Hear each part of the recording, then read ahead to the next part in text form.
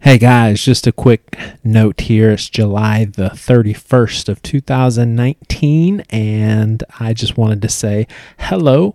If you are listening to this podcast for the first time, ignore this as a very random way to start off a podcast, but for those of you that are regular listeners or maybe listeners of the Bad Christian Podcast, you guys know I've been kind of climbing out of a hole recently. I've had a pretty significant bout with depression. It's been a pretty rough ride, and airing this episode that was recorded in early to mid-June, around the time when I started to feel pretty bad. I didn't know how bad it was going to get at the time, but it is an example of kind of gritting my teeth and muscling through a podcast.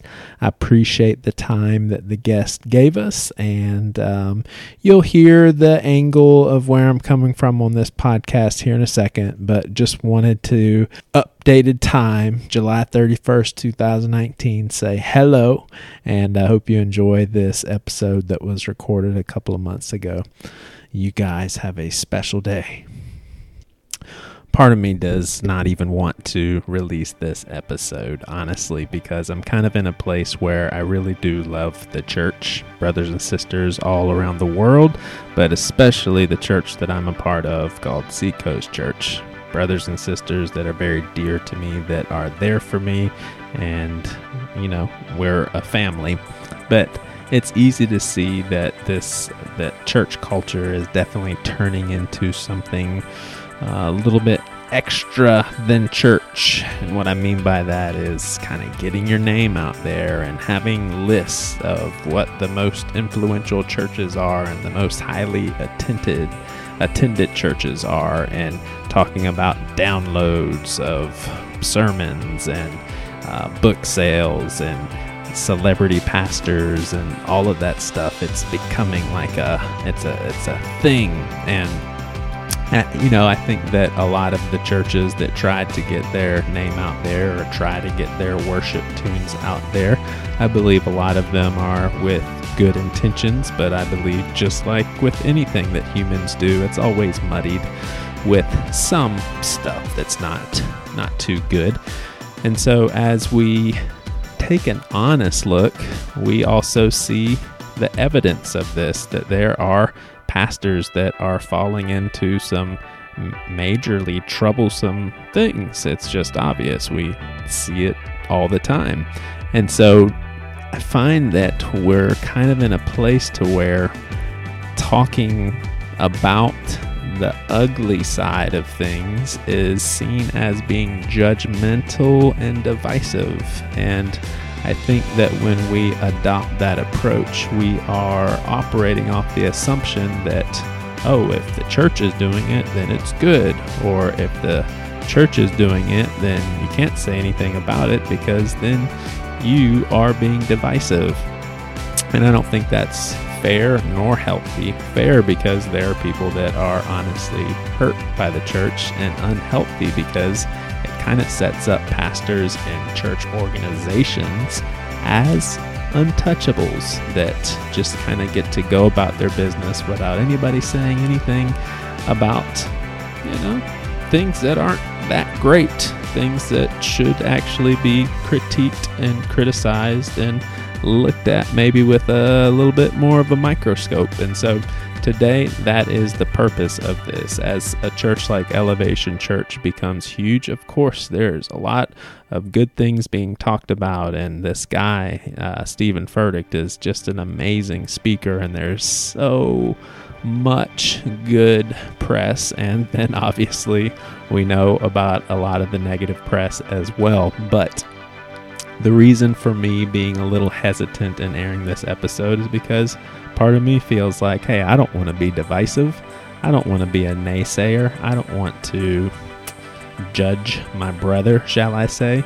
But in the grand scheme of things, I think that the conversation does need to be two-sided, because there is no one that is completely above reproach. There is no one that is actually doing everything perfectly correct. And so as the body of Christ, as long as it is done in love, we do need to have open conversations. We do need to call people out, whether we're right or wrong.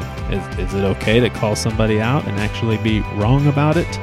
I think that as the church continues, we've got to learn how to do these sorts of things and have these sorts of conversations for the greater health of it all. So that is why I'm airing this episode, and hope that we can take some things away from it.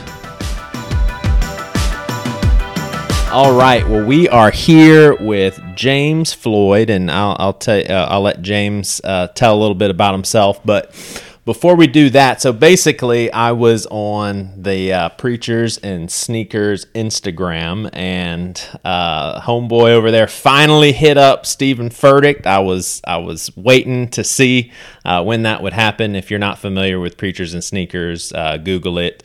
Basically, very, very creative idea that just posts pictures of pastors and the attire that they're wearing or their shoes that they're wearing, and simply a price tag, and basically informs people how much they're spending on their clothes and shoes, and letting people decide for themselves whether it's over the top. But I saw that James was a former employee at Elevation, if I'm not mistaken, and some of the stuff that he said in the comment section were very familiar to me, as I have one of my closest friends from back in college, his little brother worked at Elevation as well, and so some of the stuff that James said, I was like, man, I've heard that exact sort of thing, and I just thought to myself, well, let's get James on here and talk about it. But before I do that, I want to tell our listeners that my aim here is simply to have a conversation that I think is relevant. The hype about Elevation is out there. Many people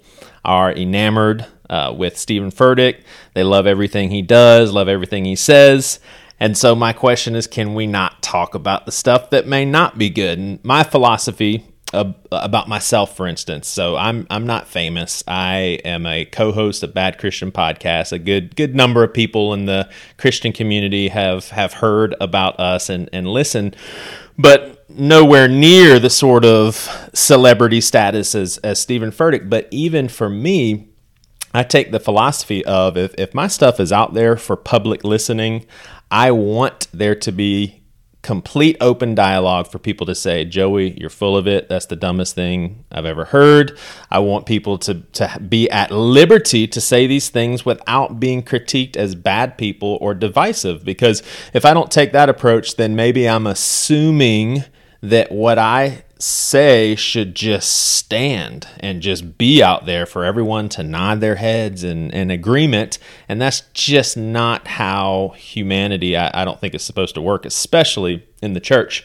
So that doesn't mean that there are not assholes out there that are trying to be divisive and throw stones, maybe in an unhealthy way. But I'm really sick of Christians building huge platforms, and then when other people are watching and maybe feel the need to call BS on something, they're labeled as divisive. So this leads me to a more direct thought about Elevation Church specifically. I think a lot of it, for the record, is absolutely wrong. I think Stephen Furtick has clearly some wrong trains of thought, some wrong ways of carrying himself.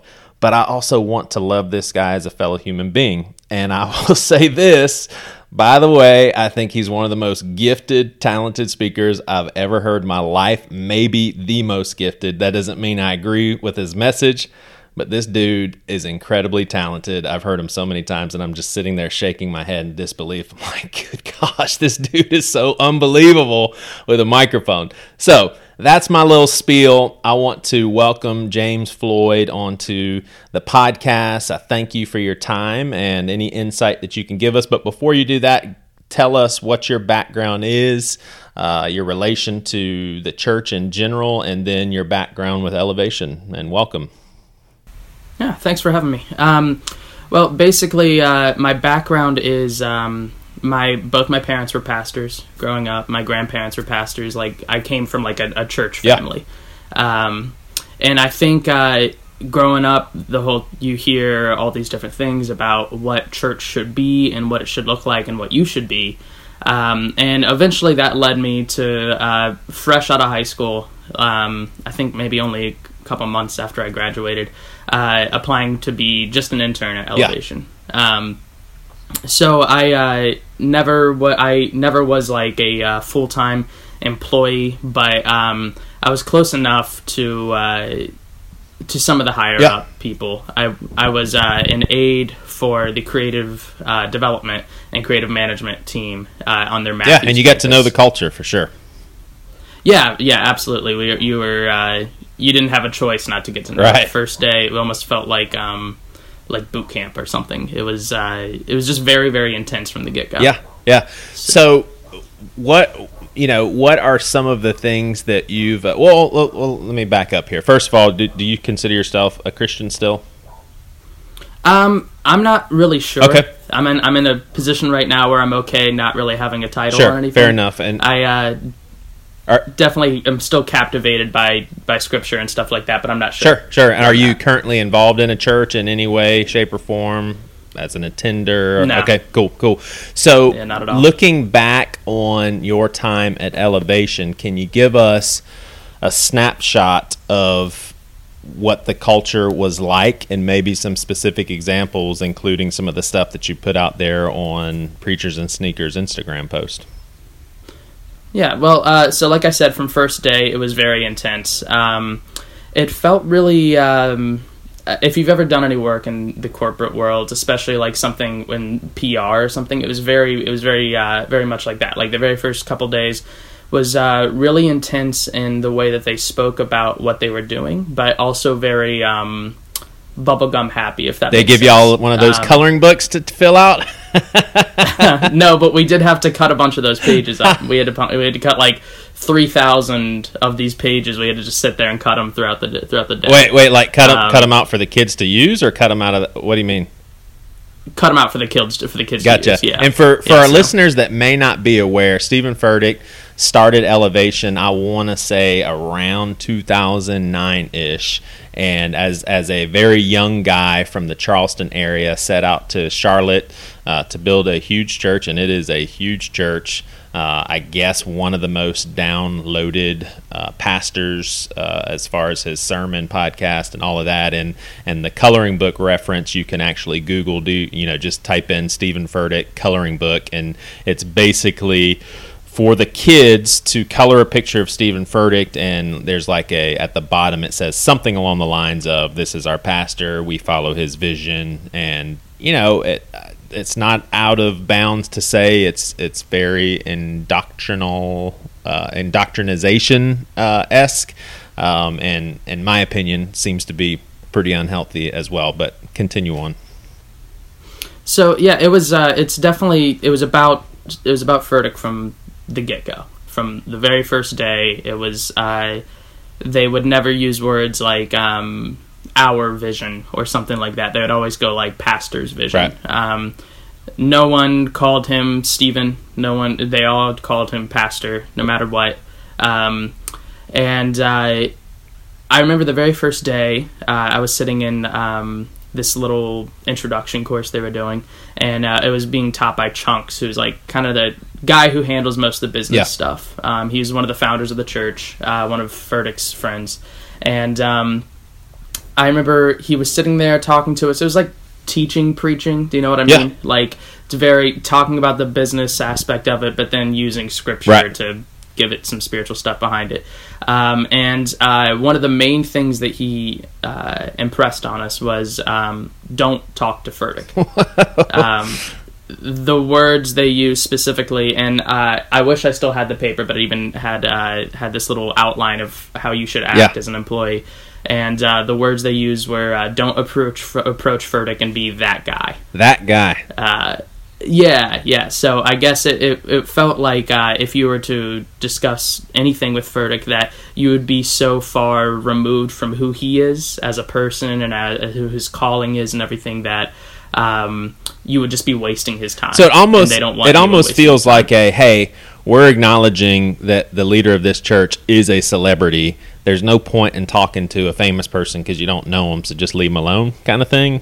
Yeah, it kind of felt like if Steve Jobs is walking through, right? Like you wouldn't want somebody to stop him and ask to tell him a joke. Do you know what I mean? Because it would just be weird, and that was the whole culture there. So, was like, do not waste his time. So literally, if James Floyd is, let's just say, the rare occasion that you're walking down a hall and at Elevation Church, and who knows, maybe this would never happen because of how he carries himself, but you're walking in one direction, Pastor Stephen Furtick is walking in the opposite direction, and it's just you two with the instructions and the training, the Stephen Furtick training that you received. What would you need to do? Could you say, "Hi, Pastor Stephen Furtick," or just ignore him? You're kind of supposed to. It felt like you're supposed to say hi, but you're not really supposed to like look him in the eye. Do you know what I mean? Like, don't look for conversation. And I learned pretty quick that the way that you carry yourself around Furtick, even in terms of what you wear around him, is really important. So, like, I was wearing these cheap, like, JVC headphones I got from a gas station on my way down to Charlotte.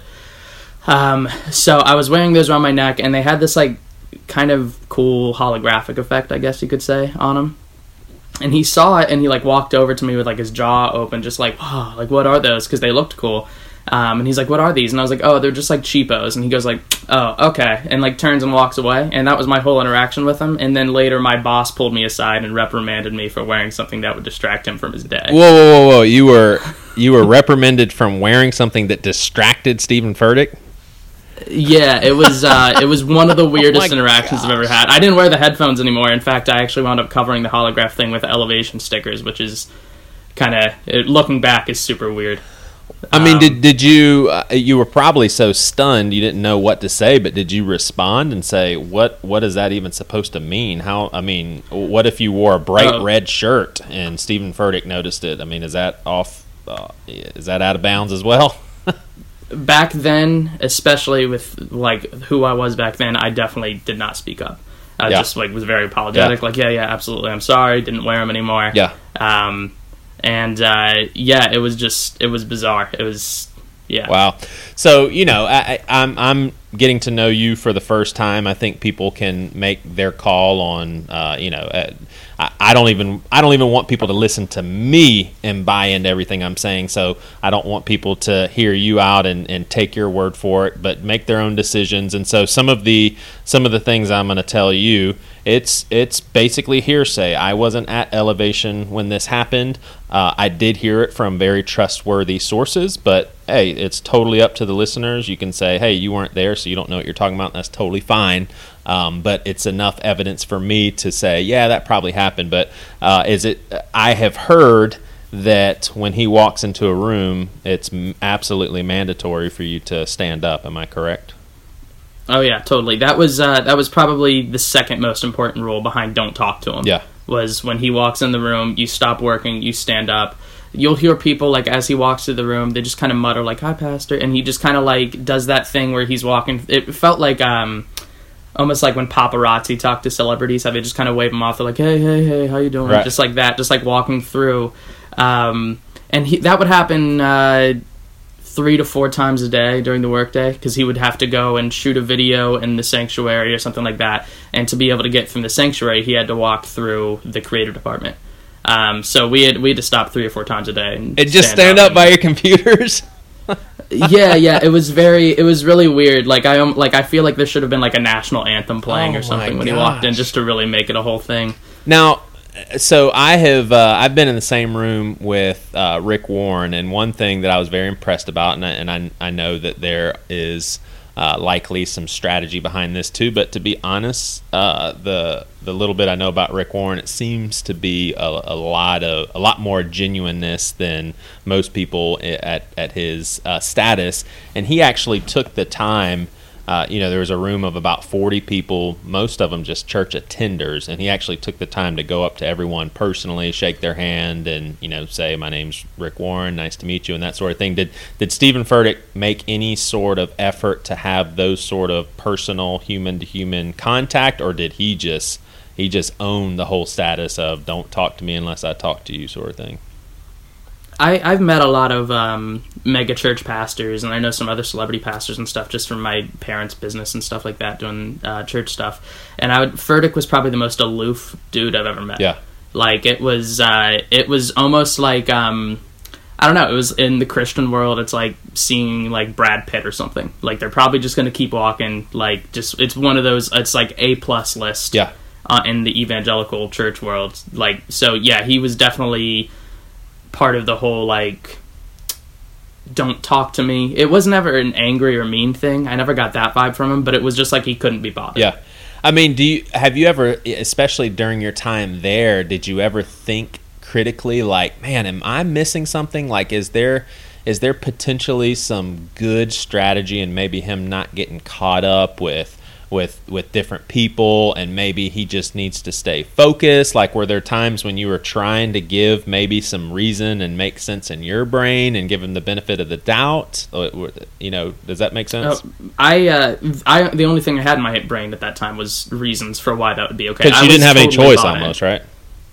Well, it wasn't even that. I didn't even know that I had the ability to have a choice in that. It was one of those things I was just completely and totally bought in. And I was excited by it all, and that was my whole world at that point. Yeah. And so, it was something I didn't even question. Yeah. So another story that I heard was during the holidays. So first of all, I will affirm what you're saying, that the story that I heard, my friend's brother was definitely reprimanded for speaking very kindly to Stephen Furtick. There was a situation in which a person approached their boss and basically said, "Hey, I'm pulling all-nighters. I just got married. I really need a different sort of schedule for the project." So basically this person was a graphic designer and had all sorts of stuff flying at him and literally was working maybe double time, 80 hours. So basically he informed his supervisor of the concern and was told in one way, shape, or form, "Hey, there's a lot of people that would love to have your job. So in other words, stop the complaining or get another job. We're not adjusting anything."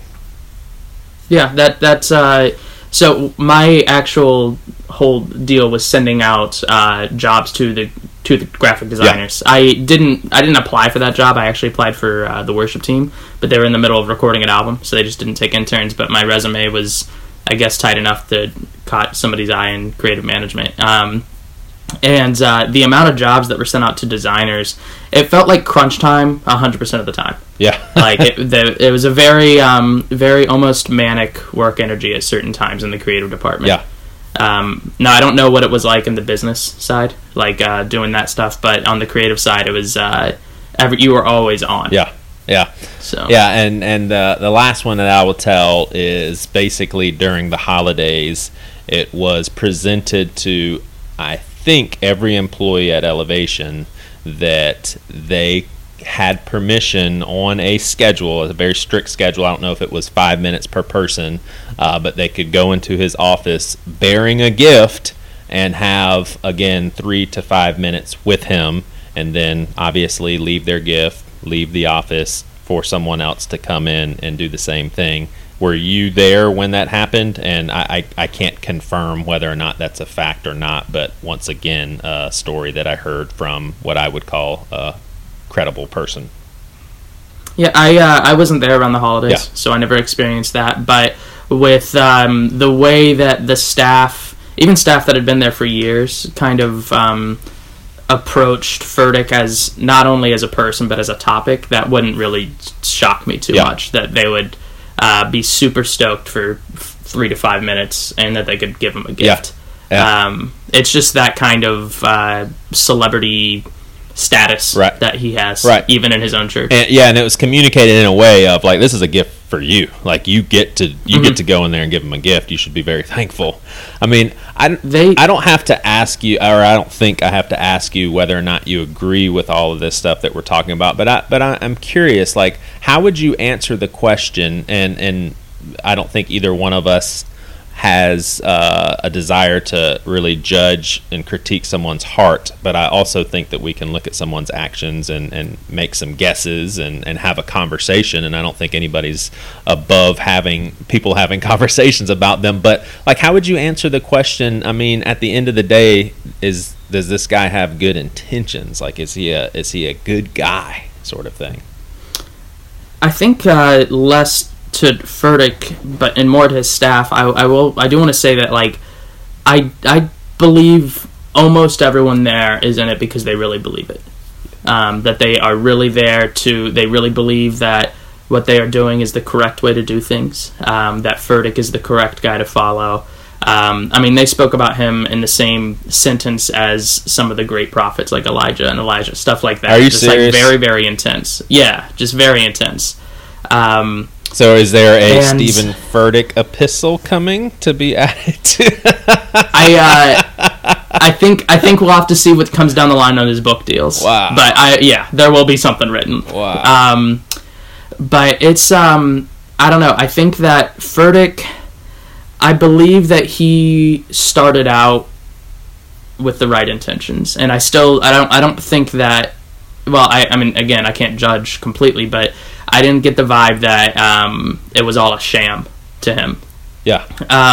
But I do think that when you start to get high in your own supply, you start to view yourself as a different on a different level than other people. Right. It's like the Kanye effect. Right. Enough people tell you that you're this, then you believe that about yourself as well.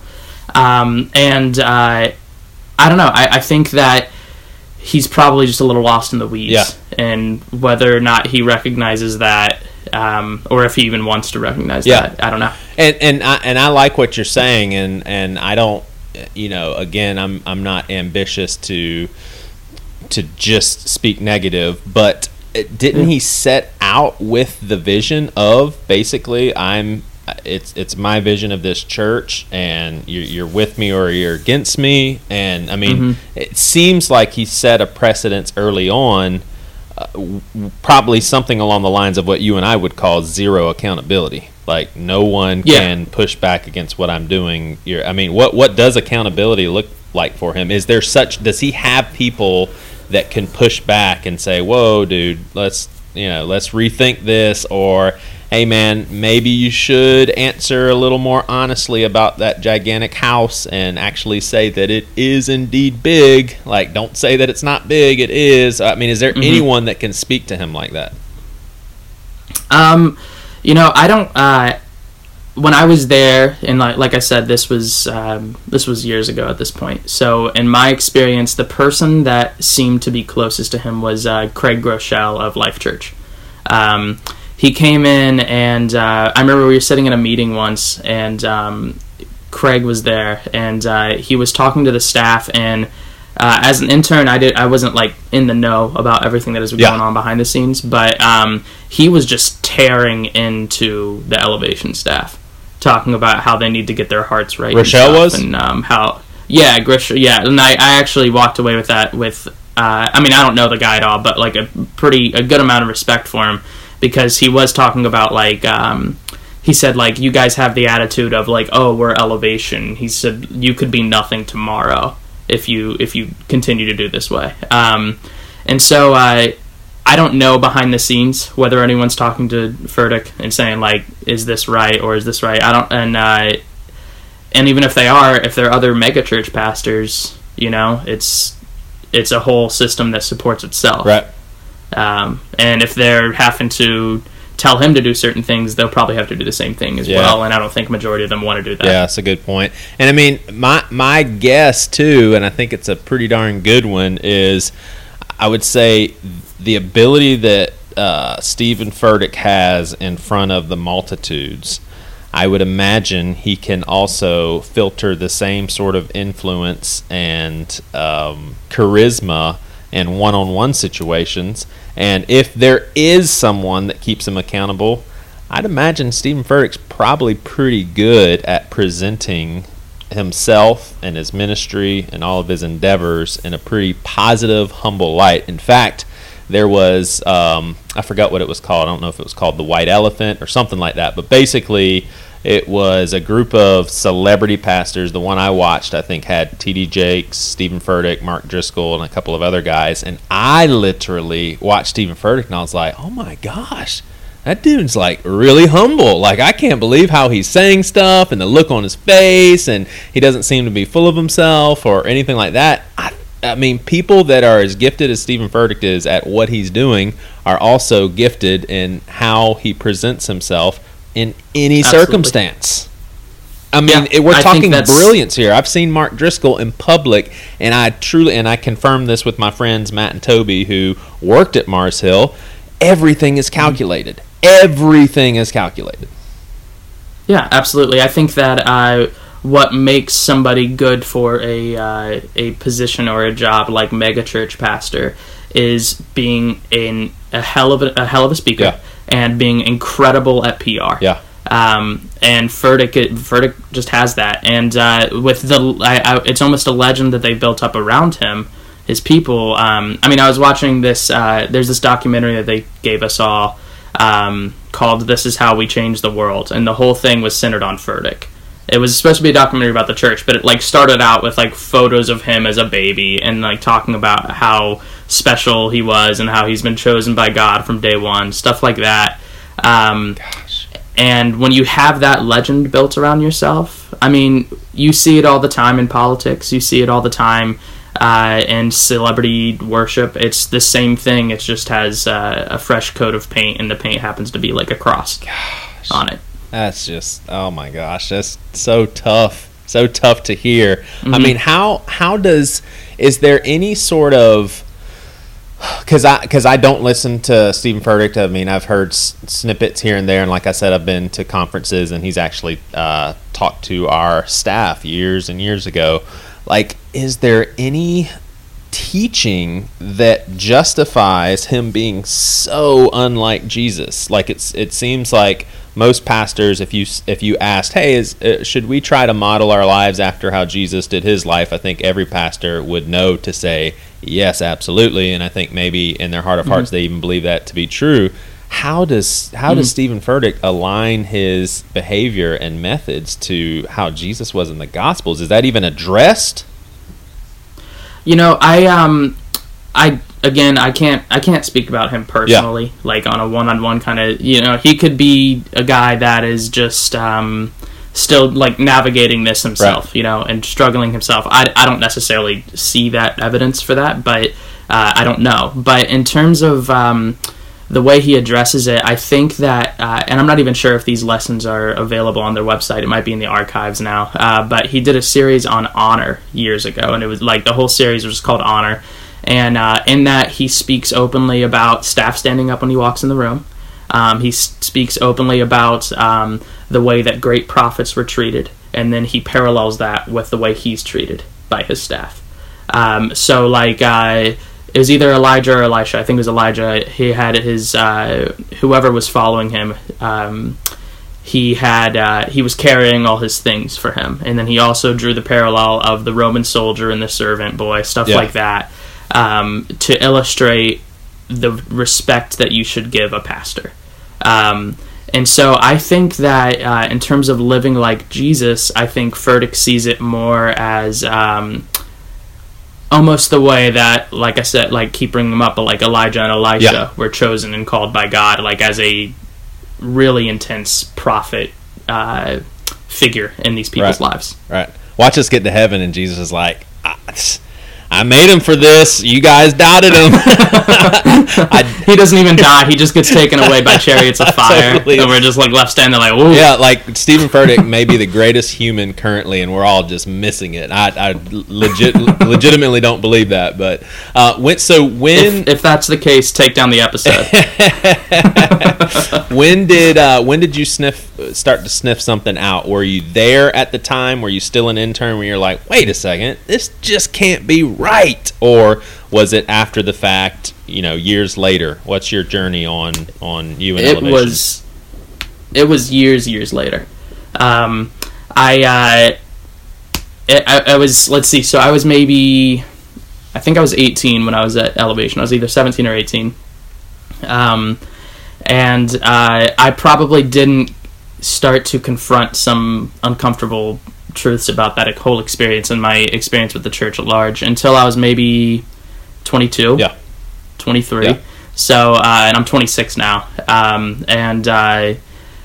It was almost like, it felt like a gut punch. It felt like it really deeply saddened me. It felt like somebody that you knew had almost betrayed you. Do you know what I mean? Like, because you do this with very pure intentions and with the idea that what you're doing is for God, and not only just for an idea of God, but for, like, Jesus. And you feel like you're doing the right thing, and then when you look back on it and you have to question, was anything I did even ethically okay? Yeah. In some of those situations, like the pride aspect that you get from working in environments like that and doing the work of the church, I think that a lot of people don't confront that issue. Yep. And that leads to people like Furtick, to people like just mega church buku bucks, celebrity pastors. Yeah. I mean, and it's why it's conversations like this that make me so thankful to still have the opportunity to work at a church and not to even come close to this sort of culture. I mean, in fact, when our lead pastor walks into a room, sometimes we'll stand up just for a good laugh, and it makes our pastor face turn red and like, please sit down. And then sometimes, one or two of us, because we love the guy and we know that there's a lot of stuff that's on his mind that's maybe not on our mind, just kind of like, hey, we love our leader. You want a more comfortable seat sort of thing, and it's always kind of like a get out of here, like stop with this stuff. I'll sit off in the corner and that sort of thing. And it's just these kind of things are amazing to me, like what you're saying, because I don't understand how people fall into it. My only guess is he's so charismatic and so influential and so good at what he does that a lot of people, including yourself, including me at moments and listening to him and everything, you're just kind of taken in. You're just kind of captivated. Yep. And, I speculate too because in my opinion, the fruit is so clearly misguided as far as we didn't even touch on the what do you call it when people fake wanting to get baptized and the spontaneous baptism, quote unquote spontaneous. Right. So basically, for our listeners' sake, I mean, they have pre-planned many people in the audience to say, yes, I want to get baptized, and they justify it by saying, well, if other people are kind of on the fence and they need to get baptized, well, if they see a bunch of other people committing to the same thing, then maybe that'll be what it takes to kind of get them to cross the line. And I mean, it's just those sorts of things. It just amazes me, and I just can't understand how people can follow that sort of thing. And so when I see those sorts of things and I see such misguided practices, I can't help but to speculate and come to the stark reality of there's one big old question mark on who he is as a person, who he is as a family man, who he is as a friend. And I know this sounds very mean-spirited, very divisive, but I think that should be okay for a fellow human being to say, look, what you're giving us sure as hell doesn't look good. So, it really is none of my business what kind of husband he is, what kind of father he is. And I'd like to guess that maybe he has the family part. Maybe he's a little better than me. Maybe he's a better I don't know, and I don't really care. But it does give me reason to have a big old question mark on who he is as a person, in front of people, behind the scenes, and all of that. And I think to myself, how long is this going to last? If it's as unhealthy as it looks, what's going to happen that blows the whole thing up? I mean, is it something that he's going to get caught doing, or is he extremely wise enough not to do something, like Mark Driscoll did with the, Mark Driscoll had the New York Times basically manipulated the system to be a bestseller. Is it going to be something like that, or it just I seriously do wonder how long is Stephen Furtick at Elevation era going to last? Will he be able to do what I think he says he wants to do, and that's become an old man and pastor the church until he dies? Isn't that kind of doesn't he say that, or have you never heard him say that? I mean, I've never heard him say that, but I don't think that would be his full intention. Yeah. I think that what Furtick wants to do is kind of, and this is going to sound a lot darker than I mean it, but like in a business sense, kind of take over the world of Christianity. I think that it wouldn't surprise me if we see, the way of cable's going, but if we saw like an Elevation channel. Yeah. Like, it wouldn't surprise me if we see a whole network jump up around that. And similar to the way that Hillsong has so many different points all over the earth where their name is big, it wouldn't surprise me if we start seeing that with Elevation, but specifically in the United States and North America first. Yeah, and I will say this, and a lot of our listeners will disagree, but when you say something like that, I do think that he, as well as his staff, they're convinced that that's like the right thing to do. Well, of course we've got to do this because our message is working. We see it every day. We see lives change. So obviously, the more people that hear about Elevation and the more people that has access to his messages, the better for God's kingdom. But so I do believe that, but I have to speculate and wonder, are there times when Stephen Furtick, like when the dust settles, or it probably never settles, but when he's able to slow down and think, like, is there something in him that's saying, dude, some of this stuff just isn't right, and you know it. But just like I have those real thoughts, and they're true about me, like I will think thoughts, man, this isn't right. I just go about my business. It's too much to think about, too much to deal with, and there are times when I ignore big-time problems that I have and need to be corrected, but I just go about my life. Like, I wonder if he has that sort of checks and balance internally, and I guess I'll always wonder. If he does, from the outside, it seems more like he's comfortable with the idea that the ends justify the means justify the end, I should say.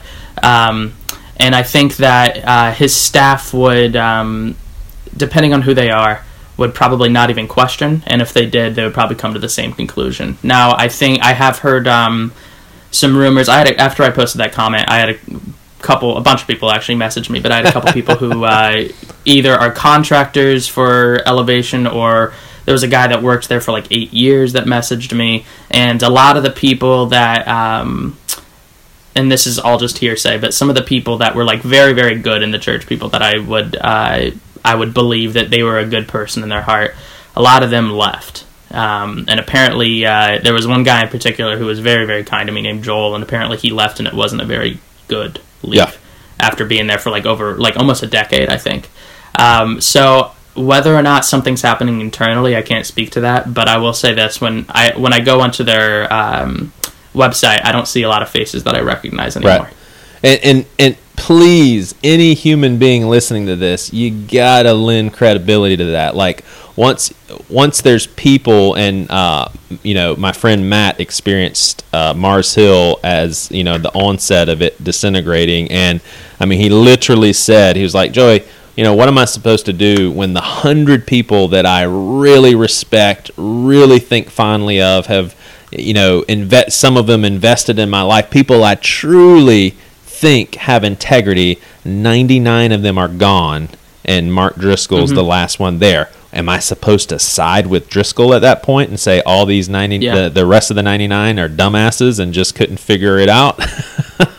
And so, like you said, I mean, once a lot of and I'm putting the quotes up, once a lot of the good guys and girls start leaving, you got to start thinking to yourself, okay, that's worth really thinking about, investigating, and making some informed decisions. And I mean, it's like too, I want to open the door for people to write me, joeysvenssonbc@gmail.com, if you have good things or bad things to say about Elevation. And it almost sounds like I'm trying to, I mean, for sure, I could understand why a lot of Christians would hear this and say, like, what in the world? What are you trying to do with Elevation? Are you trying to hurt it or anything? And here's how I would answer. I really do care about the church.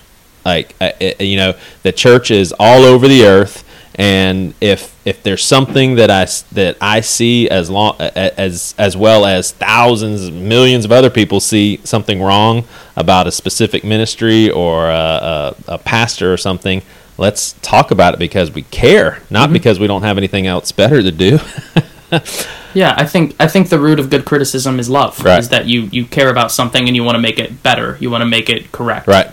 And when something's off track, everyone can see it, whether they're in it or not. Sure. Do you think that, I mean, would you be shocked if this went viral and basically Furtick stood up on a Sunday morning and basically said, I have been in error since the beginning of this church. I have been full of pride. I have, masked ambition with the cause of the gospel when it actually has been about my name getting out there, and just basically recanted a lot of his methods and actually, I guess, to get super churchy, repented in front of his congregation and got that video out. Would that just shock you, or would you be like, oh, that kind of makes sense? That would shock me to the point that I would think he was doing it to cover something else up. Like, that is one of those things that is so outside of the realm of my imagination. Yeah. I couldn't even imagine something. That would be like earth-shattering news to me, if we're going to be honest. Yeah. So I don't, and just from the PR stance, like I said, behind the scenes, I don't know what's going on. He could be totally different now. The whole atmosphere could be totally different. He could sell his shoes and give the money to the poor and walk barefoot for the rest of his life, and I wouldn't know it. Right. But in terms of a public thing like that, I would be floored. Yeah. Yep. Well, James, this has been great, man. Do you have anything else you want to add, or give any more information that I didn't ask, or take back anything you said, or make sure your intentions are clear, or anything? I'll give you the last word. Yeah, I guess I want to say this, is that when stories like this come out from people who've worked in the church, and especially people who are no longer in the church, 9 times out of 10 the intention is not to hurt people. It's not to cause division or to cause a bunch of people to turn their backs on their religious beliefs or anything. It's simply to highlight that these things shouldn't be happening in an organization that claims what the church claims. And so, from a person who is outside of it but still cares about it very deeply, I don't know, just watch who you follow, and compare it to whether or not any of the 12 would follow that if Jesus acted that way. Would he have attracted as many followers? Would Christianity have been as successful as it had been if the early church fathers had acted the way that celebrity pastors act now? And whatever answer you land on, I don't know, just be honest with it, and do good, I guess. Awesome. James, I appreciate it. We'll end it there.